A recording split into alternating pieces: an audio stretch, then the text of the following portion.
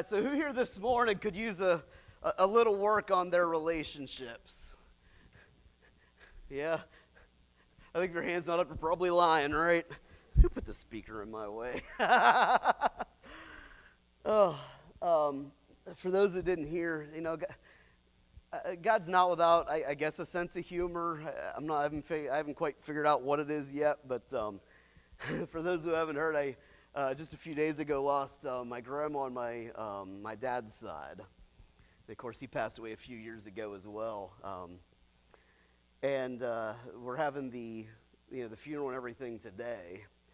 And my grandma put in her will that she wanted, me to do the service and for us to actually have a dinner here at our church afterwards, which is an honor because she was 97 years old, lived a long, full life. 97. I think my grandpa was 98. I just think we're just too darn hard-headed and stubborn to die. That's just what it is. But the ironic part is I know that a lot of you probably don't know this, and I'm not trying to air dirty laundry or whatnot, but just to give you a little bit of context in light of today's message and the series that we're starting on. I don't know what happened in my family. It was before I was born. And I'm sorry, Mom. It's nothing personal. We all do things in life, but until I was 16, I actually didn't know my grandma, who had just passed away.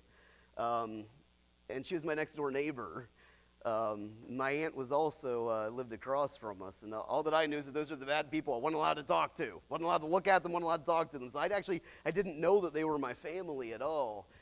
And then God has a just ironic, I don't know what it is, to start a message on healthy relationships. So we're going to the Word of God and not from my personal experiences in life. And then this very day, I'm going to spend, my grandma wanted it to be a private viewing, a funeral, with only the Cromer side of the family, who I didn't even know them growing up. I went to school with them, I rode the bus with them, but I didn't know them. These are people I wasn't allowed to talk to or anything, so I didn't know they were my family. It's just crazy that God is like putting all of this together. And so I might be a mess this morning, a little scattered, so please forgive me. Right after the service is when the funeral starts, and just it's a little awkward too to put together a funeral service to honor somebody that you just got to know, in the last part of my life here. She was a completely different woman even before I got to know her, because she I don't know if anybody else has situations like this in their family, but she kind of had kids in her younger age, and then my dad and my aunt came along way longer in life after the other kids were already grown. So, she had a whole other almost family. I think like Ken just moved out when Dad was born, right? Like, it was crazy, They kind of had two different families altogether. But anyways, my own personal self aside, we're going to be starting a new series this morning on how to build healthy relationships. And again, we're going to what God says. I mean, He designed relationships, so that's who we're going to go to. A relationship is simply defined a connection between two people. It can actually be, by Webster Dictionary, a relationship can be between anything, There's a relationship between the chair you're sitting on and the floor, Praise God for gravity, right? There's a relationship, but it's a connection. A relationship is when two people are connected. Now, just because two people are connected, that doesn't make it a good connection or a healthy relationship, does it? Anybody ever been in an unhealthy relationship when a connection to somebody was really bad, really hurt you, destroyed you, tore you down, tore you apart? You might be in one right here, right now. It's probably why God brought you here in this place. It's okay, because God is our, what does the sign say? Healer, restorer, right? He's able to bring healing. For example, here's an example. When my hand is connected to this handle of this pan, that's a healthy connection, right? In fact, even when this pan is on the stove and it's red hot, it's still a healthy relationship, right? It's mutually beneficial. I can flip my pancake and, it cooks and I'm not hurt and everything's good. It's a healthy connection, a healthy relationship. But if this pan is on the stove and it's pretty hot and I make a connection with it, it's the same hand, same pan, but if I make a connection with it there, not a very healthy relationship, is it? It's going to hurt. It's going to destroy me. It's going to kill me. All because I've made an unhealthy connection with it, right? And I sort of use this analogy. I don't know, any of you married folk, does your spouse ever get red hot angry? Anyone? That is not the time to go up and give them a big old bear hug and refuse to let go, is it? When your spouse is red hot angry with you, do not try it. I tried it with Becky once and I think I got hit. Like it's not healthy. And the Bible teaches us. In Ecclesiastes chapter 3, we're taught that there is a time to embrace and a time to refrain from embracing, okay? Unhealthy connection. Now, if your spouse is heartbroken and at their end, definitely go up and give them that big bear hug and refuse to let go. Same people, same connection, but the context of that connection can either be healthy or unhealthy. And that's something that you learn through trial and error in relationships, isn't it? You learn when you just need to give a person some space and when you need to be there. Even if they don't want you to be there, they need you there. You learn how to have a healthy connection in that way. To same people, same connection, same relationship, but just different circumstances. Different circumstances. Now, relationships can be hard, right? Very hard. Very hard. If you stop and think about, and I encourage you to do this. Nate, your tanks in your game will wait, right? Sorry. It's hard to be the pastor's kid. I can tell by the swipes of those fingers whether he's reading scripture along with me, taking notes, or playing games. But I want you to seriously stop and think about this. Think about the hardest time in your life when you've been hurt the most. Chances are that happened because you were connected with somebody. And either they did something awful and wicked to you, or you loved them deeply and lost them. Chances are your deepest hurt happened through the context of a relationship because you were connected with somebody. And it was probably somebody you were close to. It was probably a spouse, a parent, a child, a friend, or, even somebody you've invested a lot in. You have a relationship with even your employer. If you've ever been let go unexpectedly by an employer, that hurts deeply. That affects your entire life, your entire family. That's a relationship, and it can impact you in really bad ways. Now, if you stop and seriously take a minute here and think about the greatest day of your life, the most awesome day that you just fondly think back to and puts a smile on your face every time. That usually was in the context of a relationship as well, right? For me, the birth of my kids is just amazing. Just amazing watching a miracle of God take place, Feeling Nate kick around in Becky's belly, it just is awesome, He never sat still, and it was no different when he's out of the womb, Their personalities, even from the womb, we knew what their personality was. Megan, she's stubborn from the beginning. She refused to spend. They had to, oh man. And then when it came time to give birth, she refused to come. None of this. It just, And she'd been stubborn from the beginning and still stubborn now. And it can be a good thing. Getting close to somebody and choosing to connect with them and to open your life up. Open your life up to them in a vulnerable way to be connected with them is so risky. Hugely risky. However, the risk of that connection can also come with some of the greatest rewards. Some of the greatest rewards in life. And it makes you wonder what God was thinking, right? I mean, seriously, what was God thinking? Because he intentionally chose to make us very unique and different from one another. Very unique and different from one another. Now, some of us are more alike than others. Megan's been called a little Steven, whenever she gets stubborn. Bethany, you're next. You're coming. Just wait for it, right? However, it's interesting. Think about it. Even identical twins who share like everything in common. Most of their DNA is the same. They shared a womb, for Pete's sake. They were raised in the same environment from the same parents, went to the same school. I mean, they're brought up with the same values and everything. They still end up being very different from one another. It's crazy to think about. What was God thinking that we are so unique and so different? Because God did it on a purpose. And one of the main purposes for God is that we need each other. We need each other.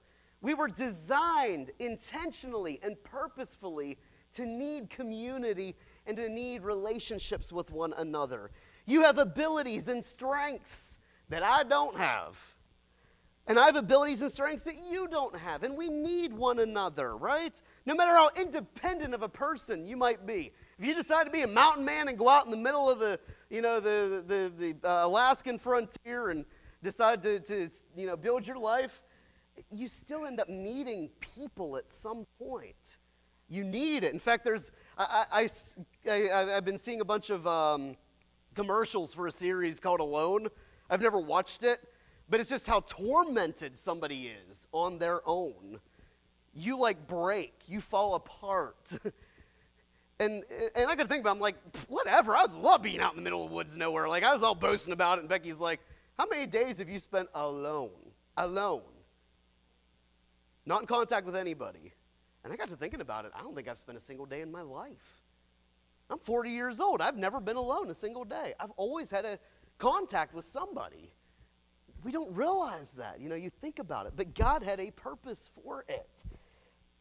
It's because we're better together. Better together. We need one another. No matter how independent we may be, we need relationships. Just need them. Our differences were intended to make us better together.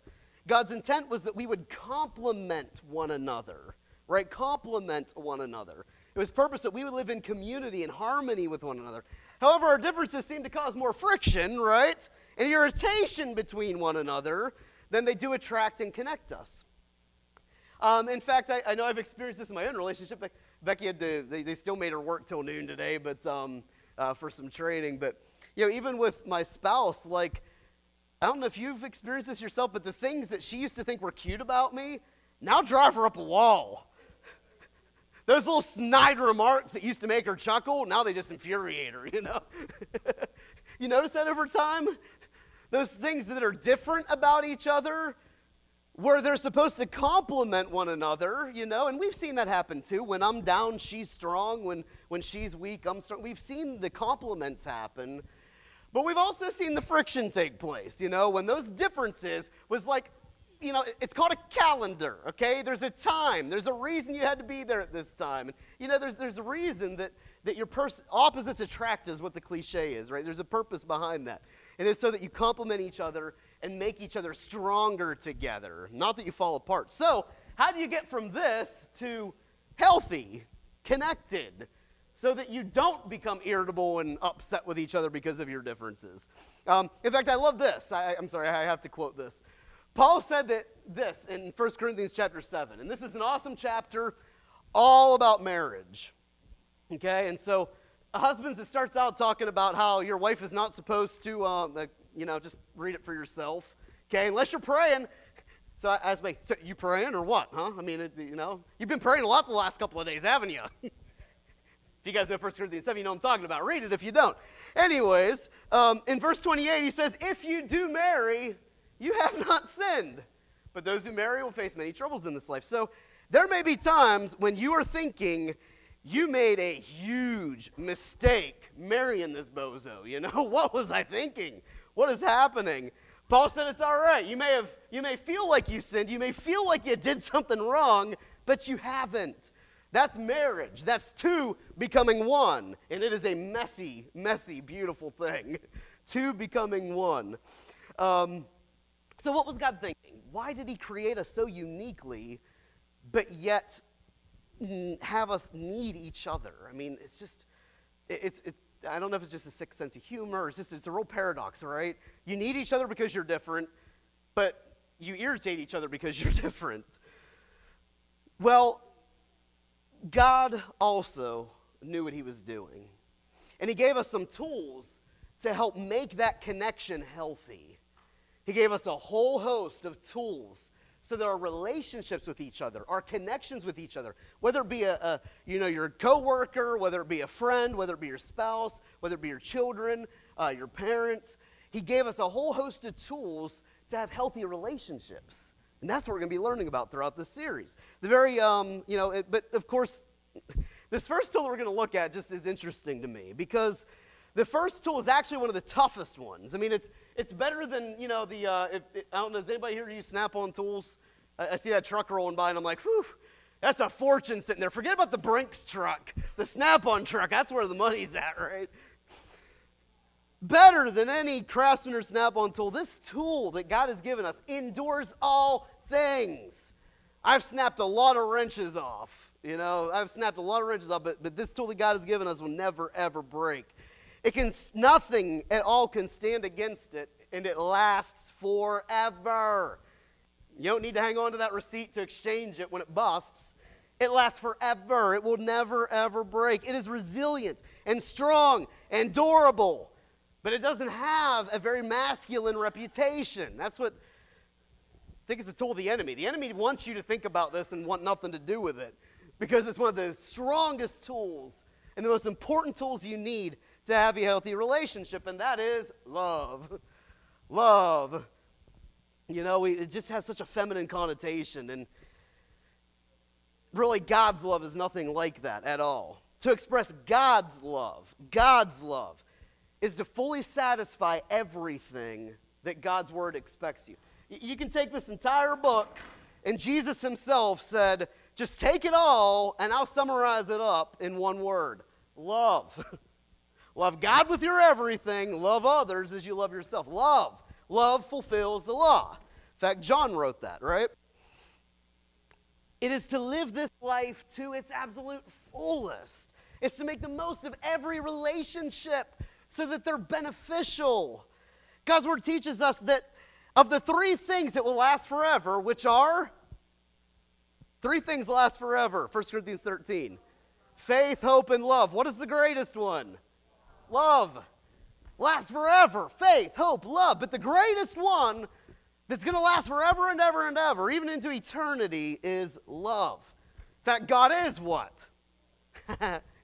See what he did there? Because I am love. I last forever, yeah.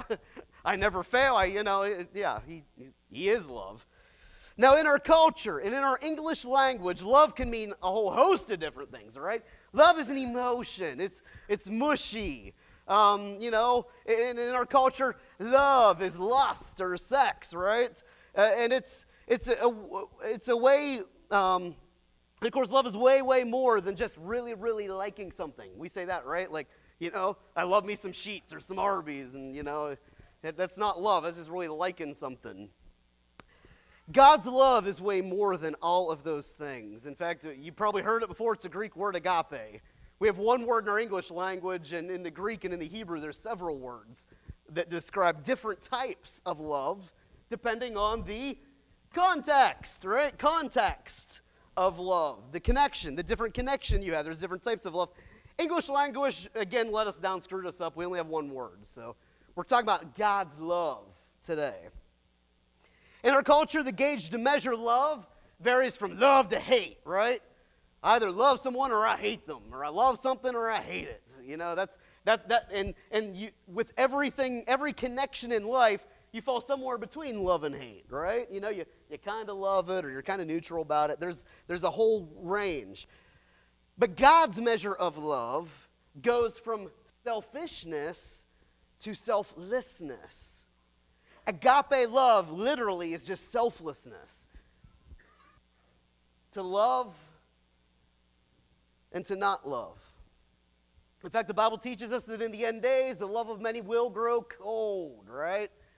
And how does it grow cold? They become selfish. They think about themselves, right? God's love cannot exist. Think about this. God's love cannot exist outside of relationship. It's impossible. God is love, right? And God is Father, Son, Spirit. Even God himself, before the creation of all things, God is love. God existed in relationship. Love cannot exist outside of relationship. I can't love anybody. I can't love, period, without somebody. I guess that's what I'm trying to say. You need a connection. You have to have a connection to express love. God's love is to voluntarily choose. To voluntarily choose to serve the needs of somebody else. To selflessly serve the needs of somebody else. Now, as a word of caution, before we go further, as a word of caution, to express God's love is a voluntary choice. It is not an abusive relationship. And I had to work hard to find a picture of a woman slapping a man. Why is it that we're always the bad guys and abusers in relationships? You've seen some of the women in this community, man? I'm scared of them. You know? Sorry, I just had to throw something in there. Love requires a voluntary choice. If someone is forcing you to serve them and to serve their needs, that's not love. That's abuse. That's abuse. God talked about it often. What did he call it? What did he call it? He called, what's the fancy churchy word for when you're cheating on somebody? All through Revelation and all through the Old Testament, God said this. He's like, you're cheating on me. You know? Adultery. You know? God, he made the direct correlation in that relationship. You're cheating on God. Abusing him. How many times have we abused our relationship with God? My goodness. An abusive relationship is one that we need to flee from. Flee from. And if you're in an abusive relationship, let me know. We can help you to flee from that and to keep you safe. Think about that connection with the hot pan. That's how fast you need to get out of that thing.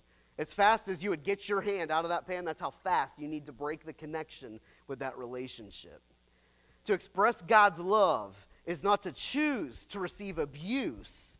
It is a choice to serve, right? Okay? So the greatest example of how to love someone is Jesus, right? He took a heaping of abuse from us, didn't he? He chose to completely empty his life out. Not just on the cross. Look at the life he lived. He walked around not thinking about his own needs, but serving people, reaching out to ones that no one else wanted a connection with. And he connected with them, and he released healing and deliverance to them. Think about that. He did the same for us, right? But of course, the cross is a prime example, as he was totally sinless. He did nothing wrong, and yet he became wrong. He became cursed so we could be blessed. He died so that we can live. Prime example of a healthy relationship, right, is to choose to lay down your life. That's the love of God. We were wrong, and he was right. Did you know that? Here's a little relationship tip. If you take nothing away this morning, take this away. Being right doesn't make you righteous, right? Jesus could have sat on his throne in heaven with his arms crossed and been like, you losers, y'all going to hell, you know? Jesus was righteous, and he never ceased being righteous when he paid the price for sin, as if though he was a sinner. Sometimes making a relationship right, what's the cliche? It means eat some crow, right? Right? Become wrong to make the relationship right. That's hard to do. I'll tell you what, aside from the grace of God, the mercy of God, the love of God, I don't think I could do it. I don't think, because ask Becky, man, I'm a prideful, arrogant person. When I think I'm right, you're not going to convince me. And even when I'm wrong, they made me do it. It was because of this, you know. Whew. She has her hands full. Anyways, Romans chapter 5, verse 6 through 8 explains it this way. You see, at just the right time, when we were still powerless, Christ died for the ungodly. Very rarely will anyone die for a righteous person, though for a good person, some might possibly dare to die.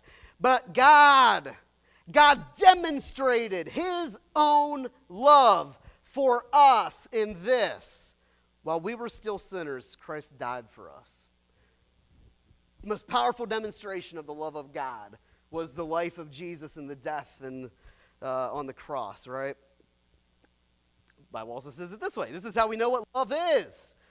Jesus Christ laid down his life for us, and we ought to also lay down our lives for our brothers and sisters. Just do what he did. He did it for you, now you go do it for other people. Freely you've received, freely give. This is the love of God. Following Jesus' examples, we love others the way that he loved us. So just stop for a moment again and think. Going to be doing a lot of thinking here. When is the last time that you inconvenienced yourself solely for the benefit of somebody else? When's the last time you actually loved somebody? Not mutually beneficial. You did something for them because, they did something for you, or, they will do something for you in the future. When's the last time you laid down your life to do something for somebody who could give you nothing in return? When's the last time you loved somebody? That's a painful thought, in all honesty. Painful thought for some. God's love goes way beyond even this. You may have had a hard time thinking of that. Listen to the extreme love of God that he has commanded us to have. Matthew chapter 5, verse 43 to 48. You've heard it, and this is from the New Living Translation. You have heard the law that says, love your neighbor and hate your enemy. Now, if you notice, love your neighbor's in quotes. That's a quote from the Old Testament. But guess what man-made religious tradition does? Takes the word of God and just nibs a little something else on there, right? And hate your enemy. You won't find that in the Old Testament law. You won't find it there. But that's what they were teaching the law to say. Love your neighbor and hate your enemy. Jesus said, but I say, love your enemies. Pray for those who persecute you. Whew. Some people just rub me the wrong way. They know the buttons to push. And you're supposed to love them. Because they push them on purpose. They want to rile you up. They hate you. They spread gossip about you. They lie about you. They slander you. Jesus said, love them. Love them. Lay down your life for them. Jesus said in verse 45, if you do that in that way, you will be acting as true children of your Father in heaven. Because think about what God does. Last time I checked, the sun, it gives sunlight to everybody. You don't see those nasty, wicked people walking around in a cloud, right, in the shadows. No, he gives them sun. He gives them food. He gives them breath. God gives them everything they need. Even though they use that breath to curse him, to deny he exists, God still gives them breath. If you want to act like God, if you want to be like Jesus, WWJD, right, back as a 90s kid, remember New Hope Assembly of God bought me a big shirt that said that, WWJD. Susie, she's back in the class, right? She picked it out for us, so we can be witnesses. That's the way that you act like your Father. He gives sunlight to the good and evil. He sends rain on the just and the unjust alike. If you love only those who love you, what reward is there for that? Even corrupt people do that much. If you're kind only to your friends, how are you different from anybody else? Even pagans do that. But you are to be perfect, even as your Father in heaven is perfect. Other translations say holy. Be holy as your Father in heaven is holy. It's one thing to inconvenience yourself to benefit somebody in need. It's one thing to do that. They're broke. They got no money. Their water's shut off. They need water. They need food. It's one thing to meet those needs. It's another thing, as we taught Nate to do, and man, this was tough. It's another thing to take your bully that just came up and needs you in the crotch and hates you, to take him a little Debbie snack and to bless him, Remember? That breaks something in a bully, though. When you serve someone and you bless them, even when they don't have a need, and they're your enemy, and they hate you. Man, does that mess with their heads. The Bible says it heaps coals on their heads, right? Think about that. That is how you be a true child of God. It's extreme. It's an extreme love. And it can only be done through the love of God. There is no way we can love people that way on our own. And again, not if they're abusing you, okay? There's a big difference. Big difference. After we've received the love of God into our lives, however, we are empowered to love one another. Empowered to love one another in a new way. When our relationship is right with God, our relationship with others can be made right as well.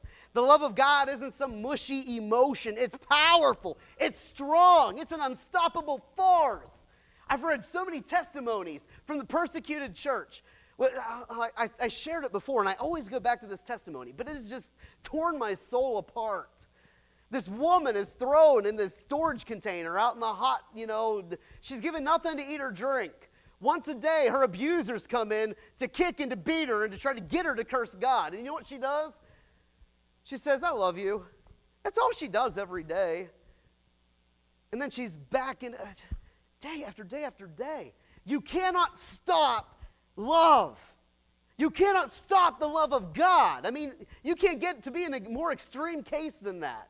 Someone has this poor Christian locked up, beating, abusing them, and all she has to do is deny Jesus, and she'll be set free and healed and all that. But no, she refuses to deny Jesus. Instead, she just keeps on loving them, and all it does is makes them hate her more and more. You can't stop the love of God. That is not a mushy, emotional kind of love, right?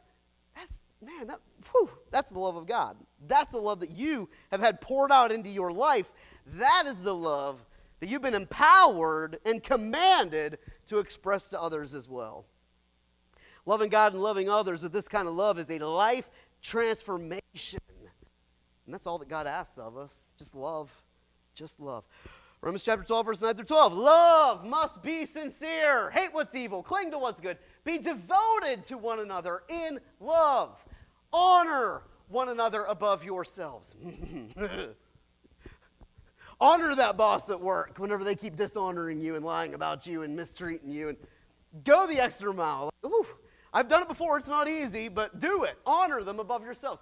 Never be lacking in zeal, but keep your spiritual fervor.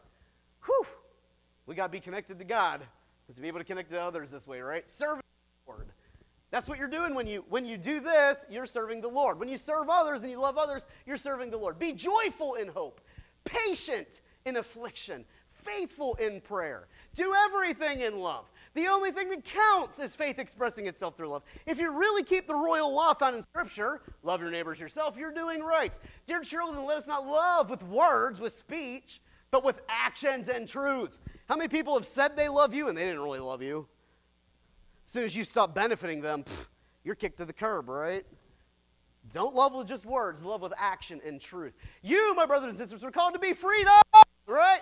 We're free. But don't use your freedom to indulge in the flesh. Rather, serve one another humbly in love. 1 Corinthians 13, go ahead and turn there. We're going to go there. If I speak in the tongues of men or of angels, but I do not have love, I'm only a resounding gong or a clanging cymbal. If I have the gift of prophecy, if I can fathom all mysteries and all knowledge, if I have faith that can move mountains, but I do not have love, I'm nothing. Spiritual gifts without a connection to the love of God, so that you're pouring out the love of God through spiritual gifts, are meaningless. They amount to nothing. They're a waste of time. If I give all that I possess to the poor, if I give my body over to hardship that I might boast, but I do not have love, I gain nothing. Oh, trust me, that could go on and on and on and on and on and on. These are just a few of the verses that call us to love, to love, to love, to love. But what does God's love look and act like? Continue in 1 Corinthians 13. You hear this at weddings. You may have it posted above your sofa on the wall of your living room or your bedroom, right? This is the love of God. And this is not a mushy-gushy feeling emotion. This is hard. This is a hard love. But this is what the love of God looks like. This is what your love for others should look like as well. It should be patient and kind. You shouldn't envy others. You shouldn't boast about yourself. It's not proud. It doesn't dishonor others, right? We just read that earlier. Honor one another above yourselves. It doesn't dishonor other people. Yeah, other people might be boneheads and may have sinned against you. We're going to talk about that in a minute in a fun way, so hang in there. You honor them. It's not self-seeking. Remember the biblical way of love? Selfishness to selflessness. God's love is not self-seeking. It's not easily angered. I guess I'm out there, right? Anybody else easily angered? Anybody else irritable in life? Okay, yeah. You're not loving people the way God wants you to love them. It keeps no record of wrongs. Oh my goodness. But God, do you know what they did? Oh my goodness. Is anybody else's spouse, I'm stealing this joke by the way, become historical whenever you're in an argument? Not hysterical, historical. They bring everything back up, right? You know? Woo! Love keeps no record of wrongs. It's hard to get historical if you ain't got a record of it, right? Love does not delight in evil, but it rejoices with the truth. But oh man, this is the cool part of the love of God. It always protects. It always, I'm okay with the protecting people, thing, but I've been let down by a lot of people. A lot of people sitting in the sanctuaries told me they were going to do something they didn't. I'm still waiting on it to get done. But love always trusts. Always trusts people. That's a hard thing to do, isn't it? Always hopes. Sharon challenges us with that one this morning, right? Hope again. Always perseveres. Because that's what you got to do these. To trust, to hope, to protect, you got to persevere through a lot of stuff. But love never fails. Love never, ever fails. Think about how differently our relationships would look like if in our relationships with others we looked like this. You'd get that promotion at work, pretty sure. Your relationship with your spouse would be pretty awesome. Your kids, they'd probably love you a little bit more too, right? Man, that is a tall order though. There's a lot there. Every single one of those pieces, just being patient, it's hard. Do you know what God wanted to show us through this? You can't. You cannot love others. You can't love God. God's perfect. He's never done you wrong a single day of your life. And you can't even love Him this way. You can't. You need His love. You need to give to others what is His, not what is yours. What is right, not what is left over, right? The first fruits. You can't do it on your own. You need Him. You can only love other people this way by receiving His love. God's love is a protective covering for us. Above all, love each other deeply because love covers over a multitude of sins. Multitude of sins. And so Bethany, come on up here. You thought I forgot about that? I don't think so. Okay, so you know what sins are, right? You ever read the Bible? You know some things that are wrong? Think about a way that you've been sinned against recently. Sinned against. And I want you to come up here and write that sin on this board, okay? Or just come up with one. I'm sorry, you look bewildered. Or is it that they're here and they're going to know who it was?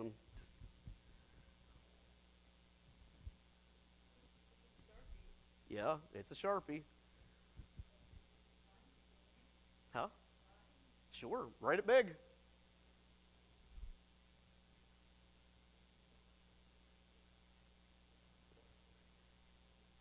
Okay.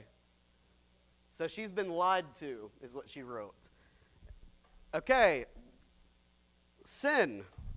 Is sin something we can deal with on our own? But say that person felt really, really bad that they lied to you.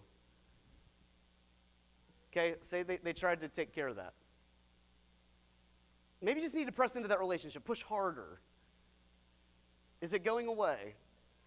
But what if you really like that person and you forgive them? You just choose you forgave them. That's your eraser. Does it go away? No. What can wash away our sin? What can make us whole again? What can wash away other people's sins toward us? Love covers a multitude of sins. There is nothing that we can do on our own.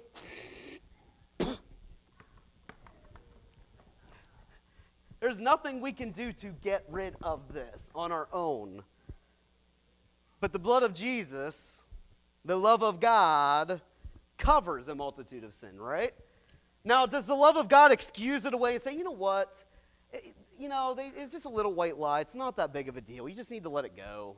Stop being so hard on that person. No, God when he covers our sin, he covers it when we call it out, when we confess our sin. Sometimes he draws it out. God's like, you know what? You were lied to, right? And it was hurt, and it was painful, and it was wrong, right? We're supposed to be honest to each other. Now, I know you in the back couldn't see that at first. What happens when God starts to cover our sin? Are you starting to see it now? See, sometimes I think we are not so quick to go to God because we don't realize the depth of our sin. We forget the cost that was paid for our sin. We run into sin so quickly because we forget the price of sin, right? Bethany was lied to in a relationship. It was a sin, and God said it was wrong. He calls it out. He calls it what it is. Love rejoices in truth. You don't shove it under the rug. That's not loving people, right? You confront it. You deal with it. But when the love of God, when the blood of Christ is applied to it, then all of a sudden, same thing. What can wash away our sin? Though our sin was as red as scarlet, it is now as white as snow. God gave us these really stupid, simple tools to show sin is permanent. The penalty of sin is death. But you don't have to die in your sin. Jesus paid the price. He died so that you might live. And he didn't just die so that you can be forgiven and set free. He died so that the sins that are sinned against you can also be covered by the blood, so that you can be healed and restored. Now, did that person do anything to make that right? Did they even apologize to you? Did they even know they did it? Yeah. But yet, when you take it to God, it has nothing to do with that other person. It can be forgiven, washed clean.